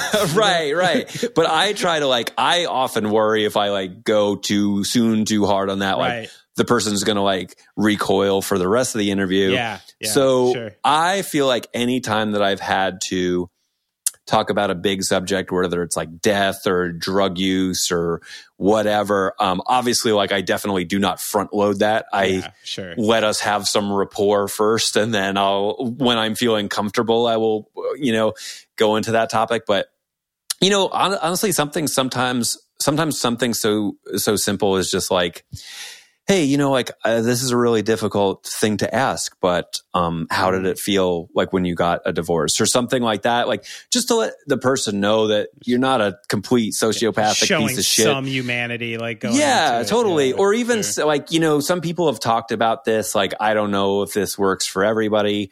But if you can even like, this is a fine line to walk. I don't think I always do this, but like, say if I had been divorced or something like that, and I wanted to talk to Brody about her divorce, maybe I would just encroach it, just be like, when I got a divorce, I remember it being like really hard on my parents took it really hard. Sure. Was it for you? Like just something to just show that like you're talking to another person who maybe has similar experiences.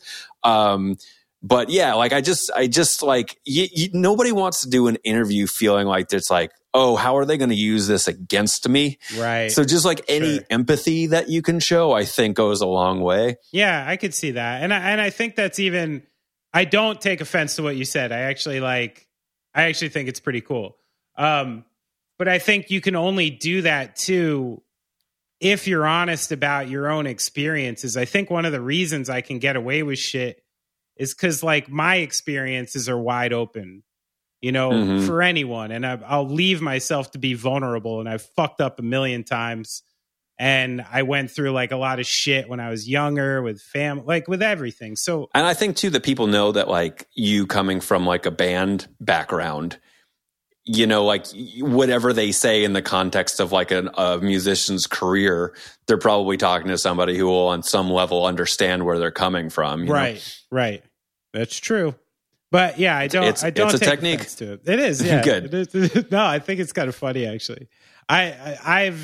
Listen, I'm not the classiest, most tactful guy. I never have been. It's not my strong suit. And I freak people out. I actually just had this with Jeff Rickley when we were going through this. I just text things the way I talk. And I've just been freaking people out for like a decade now. And I'm kind of just starting to understand it. Even my wife had to tell me the other day, she's like, listen, sometimes when you write, you just sound like a dick on text. Like you just do. And I'm like, oh, fuck. Like, and I get it because when I'm around someone, I'll tap a shoulder. They'll see a sly smile, something to know I'm fucking with you, And then I'll read back text sometimes. I'm like, oh, Jesus. Like they have no inclination that I'm fucking with them. It's just, I just sound like an asshole. Well, you got to remember, it's like, they say, what did they used to say that like TV added 15 pounds to you or whatever. You got to realize that like all social media adds like 20% of aggro to more dryness, like less. Yeah. I feel like my lack of like emojis and contractions. Yeah, maybe that's what you got to do. It's just like because I write throw normally. The cry laughing emoji in there, just so people know that you're. I need to use some more immature stuff. Well, this is something funny I want to get your take on. There was a quote in here by, I believe, Omar from To Drive In. No, it would have been Cedric. It was probably. okay, and it was a quote. Well, it was a quote from a show, and he was on stage and he was upset about people, dancing, and he said, if you guys want to do that karate kicking shit, if you beat the shit out of each other, please don't do it at our show. I think it's about 20 years into the so-called punk movement where we need to reinvent it. Slam dancing and the bastardized term mosh doesn't exist with us. Now, I'm just curious what you think about that, because I've thought about it a lot too. Like, you've been going to shows for ages and you watch moshing and stage diving kind of be commoditized in the early 2000s. Like, do you think it's time to move on? Again, what we were talking about before, just like trying to have some empathy from where somebody's coming from. Right. Not that I want to empathize with the guys who are just like beating the shit out of people. But just putting myself in their shoes. Say I'm like just getting into heavier music. I'm not like very experienced. I'm like 18 or whatever. And I'm going to go see this band at the drive-in. And I've seen moshing on TV. I've seen like Pearl Jam videos, whatever. Right. And you go to an at the drive-in show and the two guys on stage are fucking lunatics, like hanging off the rafters, like literally like bouncing off the walls. And then, you are like, okay, well, I'm going to match this energy and I'm going to fucking swing my arms around and whatever. And then all of a sudden the guy's like yelling at you, like, don't do that. Right. Like just to like have some sympathy for, people, like, I can get how that could be confusing for like a newcomer. I'm sure too. Like, I feel like, dude, the first shows that I went to at the Joint, I would just like, I feel like the first like 5, I was just like a observer, and I didn't move and I didn't say anything to anybody because I felt like there was a hierarchy, and there was just like, I didn't want to fucking like upset, like taint the water, so I was exactly just like, I just watched. I didn't want to fucking mess up the chemistry here. And so, but like, I feel like I can't think of specific examples, but I feel like there were moments in my life where I went to shows as a young person and maybe did the thing that was not the etiquette, I didn't do the right etiquette. Mm-hmm. I remember one time, man, you would probably understand this. I was watching some like very emotional hardcore band. Right. And, this guy, Scott, who was like heavily tattooed, he wasn't even in the band. He was just like a fucking observer, like a fan, He just like during their set, he just like sat on the floor and was just like punching the floor. Like there was like this like really like dude emotional like like rage moment. Right. And I remember just like tapping my friend and be like, what's his deal? What's that all about? And my friend was just like, oh yeah, don't worry about it. And I was just like, what's going on? Like, what the fuck is this? So yeah, like if I had seen Omar and Cedric just bounding off the walls, and I might have not knowing better done that too. I don't know, Right. Or like, if you and I was like my first show, I might have thought like you should just cry at the end of every set with the band.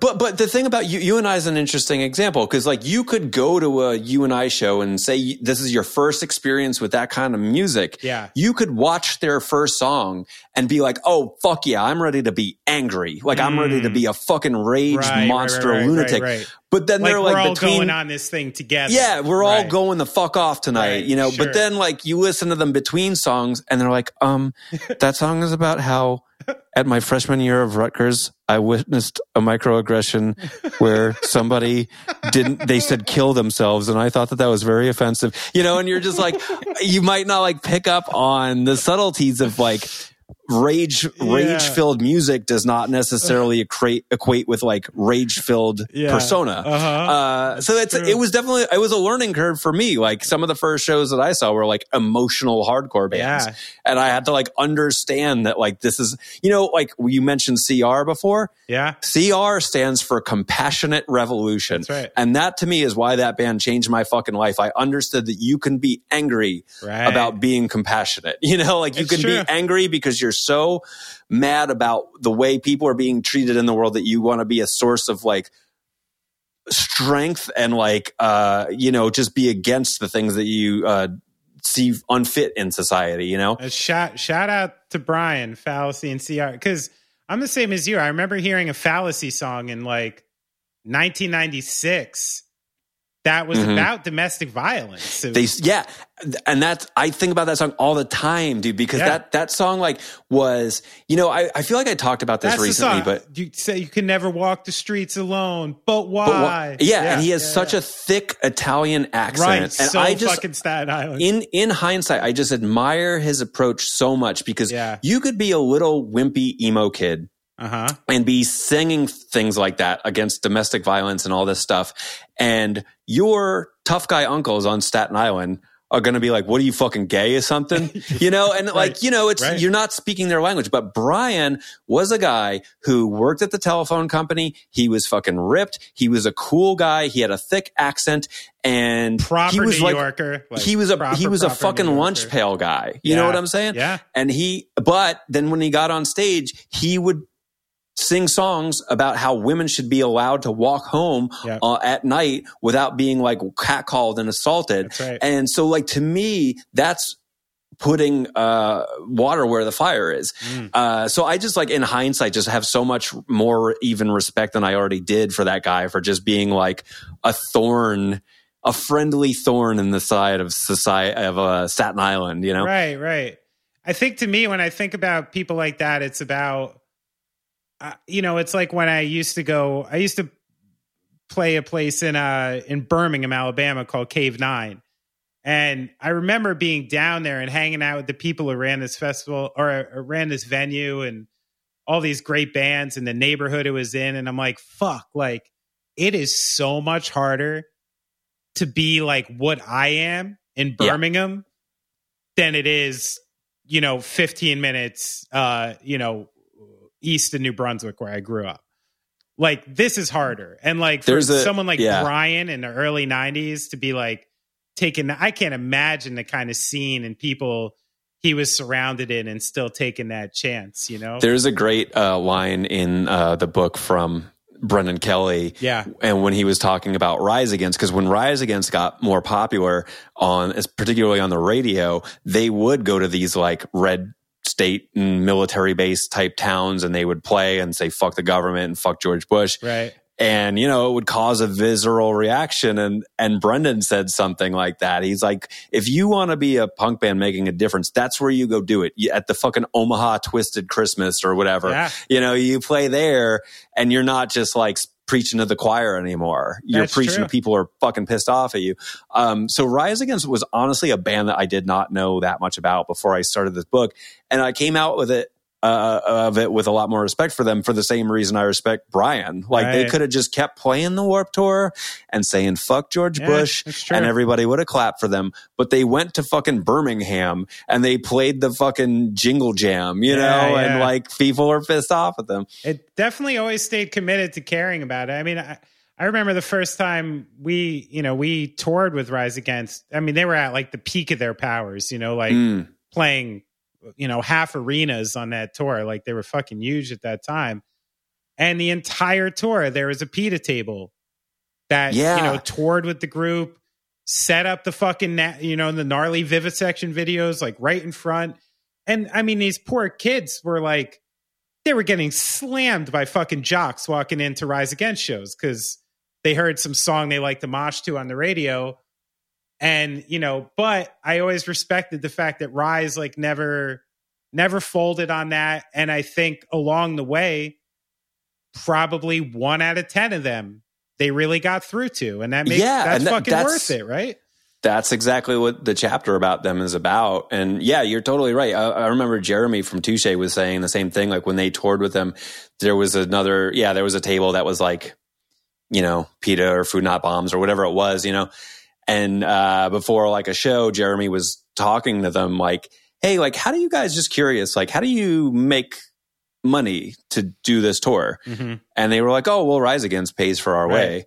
Like, that's so, like, it's so important to Rise Against that they're willing to take money out of there. Like, they didn't have to do that, but they want to bring that same experience that you and I had of going to a table at a DIY space, and they want to bring it to a half arena, Like, just because you're at a big show doesn't mean you also can't get fanzines and like pamphlets and literature. So now that you've looked into this so deeply, like, for a band that has, a left of message or a left of center message, like someone who's a little off the mainstream and trying to push a conversation, like, do you think, after all this, the bands that made the jump and continue to do it that way got through to more people than the people who did not?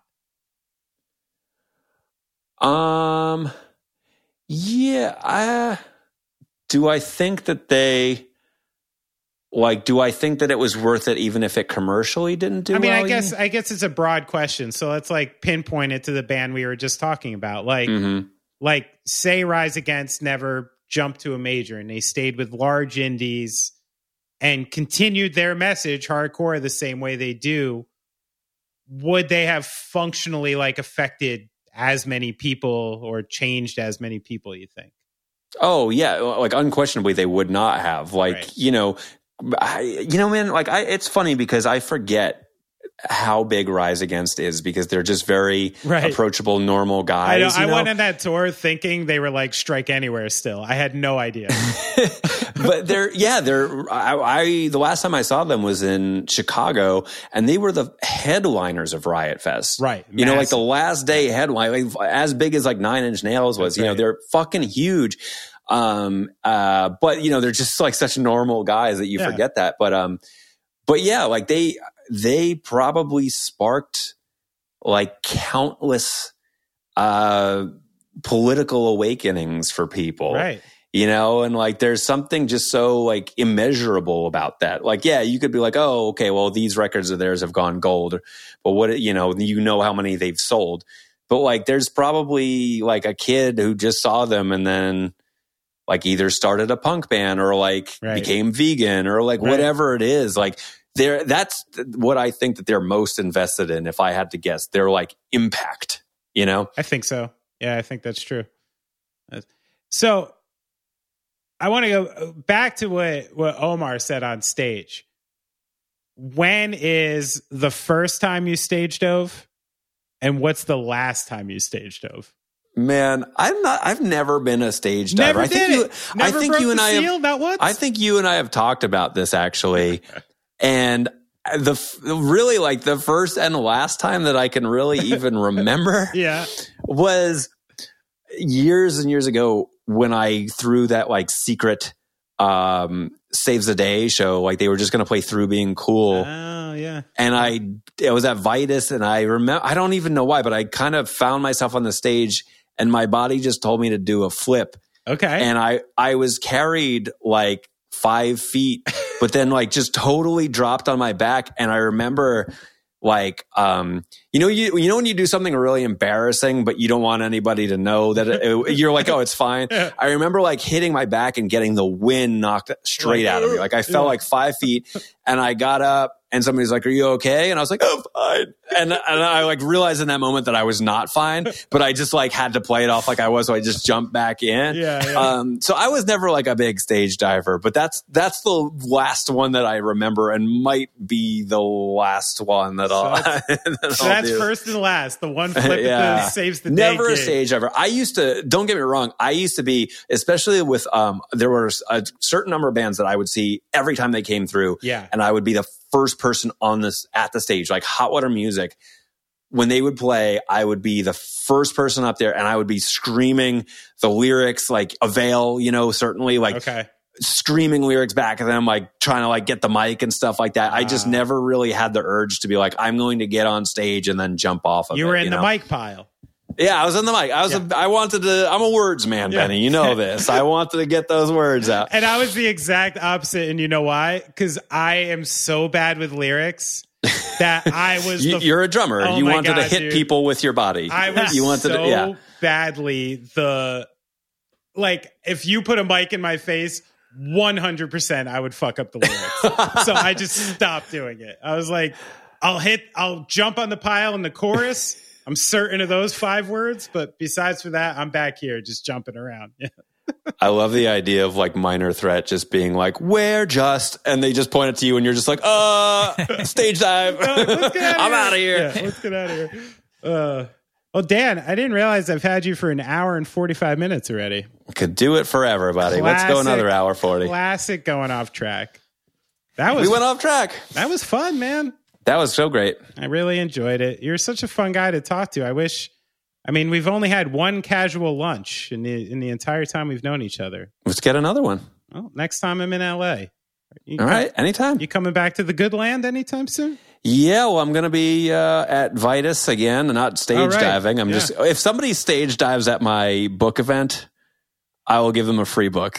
Yes. The person who does that, I'll give them a free book. But yeah, no, I'm going to be back. I haven't been back in 2 years because of fucking, everything going on. But November 6th, I'll be at Vitus doing a book event with Jeff Rickley, actually. Nice. Jeff. Yeah. What, if you're coming back to Staten Island to visit, is there a place you have to go eat? Is there like the best Italian restaurant in Staten Island? There's not. I go anywhere and get a bacon, egg, and cheese for breakfast and pizza for lunch or dinner, because like you can just go anywhere in Staten Island and get that, and it's amazing.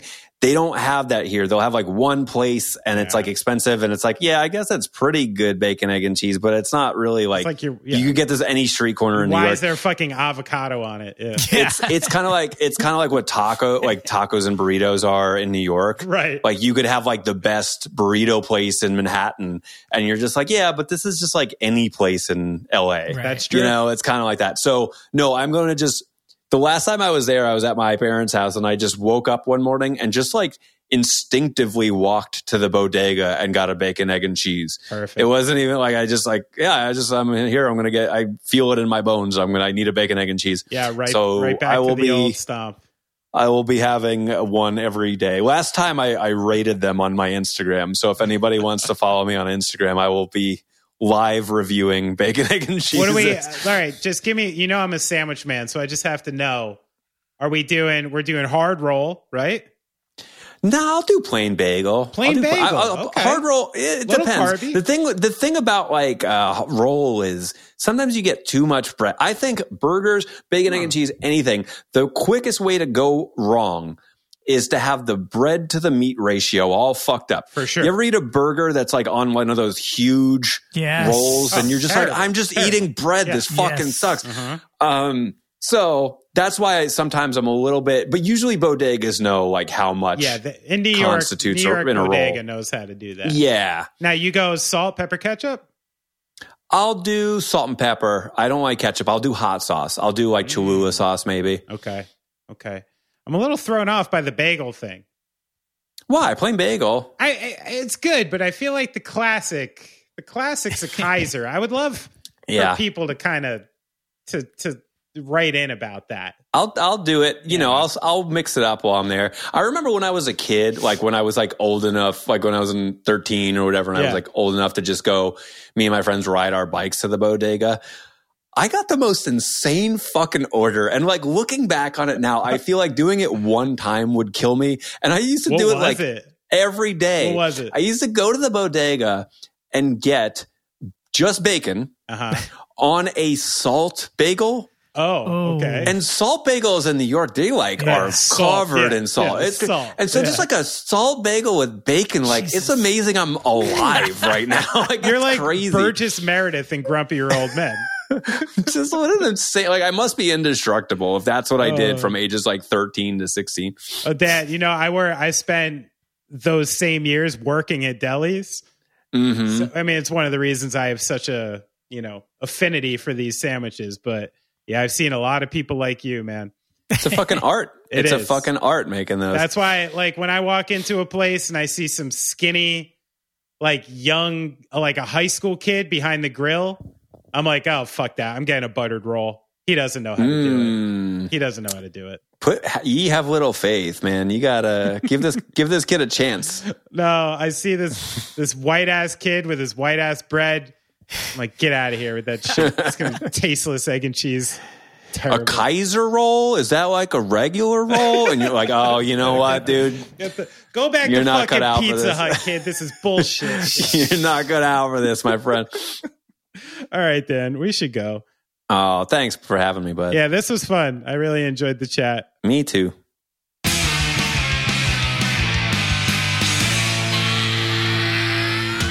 I'm not bullshitting when I say that I am going to read that book.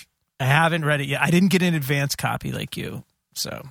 Oh, I'm sorry. You know what? I should have had it sent to you. That's okay. My fault. Send me yours when you're done, because I do really want to read it. But I have like 3 books going right now, so I don't need to do it right away. I love passing down books. It's the best. Yeah. The best. So, Brad, we have a Patreon still. Mm-hmm. And if you enjoyed this episode and you have an interest in supporting our program with our limited costs and keeping us afloat and joining our weekly fireside chat on Thursday night, in which I'm pretty sure Brad is doing in various layers of silk. I think there's robes. There's ascots. There's sifters. There's you mean bearskin snifter? rugs. Did you say sifter or snifter? Snifter. I meant Wait, what is it? Snifters, sifters, both. Neither one of us knows. Sifter. Neither one of us has You need a a fucking sifter clue. to mull your drinks, to put them in to the snifter, or the chalice. Let's just say a chalice. You know, I love this image you have. I will say that with the cold weather coming on, I do need to go get a good bottle of cognac because I do enjoy cognac, and I will not deny it. Like when the weather's cold and you just want that one little thing, like after dinner, you're not going crazy. It hits. You got a recommendation for cognac? I just usually get what do you call it? The Crown Royal? No, not Is that Crown cognac? Royal's not cognac. No, yeah, Courvoisier. That's it. Okay. Courvoisier. Yeah. I forgot Hennessy was cognac. Yeah, Hennessy. I've definitely pretended I was in Nas' New York state of mind a couple times and drank some Hennessy to just try to be cool, you know? Yeah. What'd you think? Actually, I heard a funny story, quick story. I know we're like 17 hours into this, but there's a football player named Marshawn Lynch who was hilarious when he played. Actually, people hated him when he played because he wouldn't do like post-game interviews. He would just sit at the podium and he like wouldn't answer just one-word things. Right. People kind of thought he was an asshole at first, but over the years, he really became kind of like a fun, eccentric guy. And he was interviewed in Peyton Manning's show. You know, Peyton Manning's the most like squeaky clean motherfucker ever. And he's like, you know, so would you be getting ready for a game? Like, what was your pregame ritual? You know, mine was reading like the pregame program from whatever stadium I was at. That's what Peyton Manning says. And Marshawn Lynch goes, you know what? I would have like 1, maybe 2 shots of liquor before I'd go on. And Peyton Manning's like, what? He's like, yeah. He's like, did you have like, you know, someone bring it to you or something? He's like, no, like in my backpack. and he's like, oh, what would you drink? And he looked at him like he was crazy. He's just like, Hennessy, you know, like there was no other option. It's one of the funniest fucking things I've ever seen. That guy got crowned into like my Mount Rushmore after that. My short list of the people I want to have a round table with where we smoke blunts and play poker, you know? Drink Henny. Yeah. So Marshawn Lynch, if you happen to be listening to the Dan Ozzi episode of Going Off Track, the very end of it, about 3 hours and 45 minutes in, and you hear this, I'd love to hang out with you and have a drink. My treat, you know? Yeah, hang out with Benny. He's worth it. So all that being said, that was for the Patreon. I was still on the Patreon. That's our Patreon read right there. Professional. Patreon.com/goingofftrack. Check it out. You can also just shoot us a tip on Venmo at Off Track. And you can give us a beautiful review on Apple Podcasts or wherever you want. If you're giving that review, you can kind of illustrate what's about to happen after we shut this off, which is Brad slowly and methodically making his way to the hallway, taking off his clothes piece by piece. The door creaks to the bathroom, and a warm bath is waiting with lavender and salts and smooth music playing from the likes of Al Jarreau. Sellout. Sellout is Dan Ozzi's book. Get the book. Dan's got easy socials at Dan Ozzi on Twitter and Instagram. Check out the book. It's worth it. And thanks for listening this long, and we'll see you next week.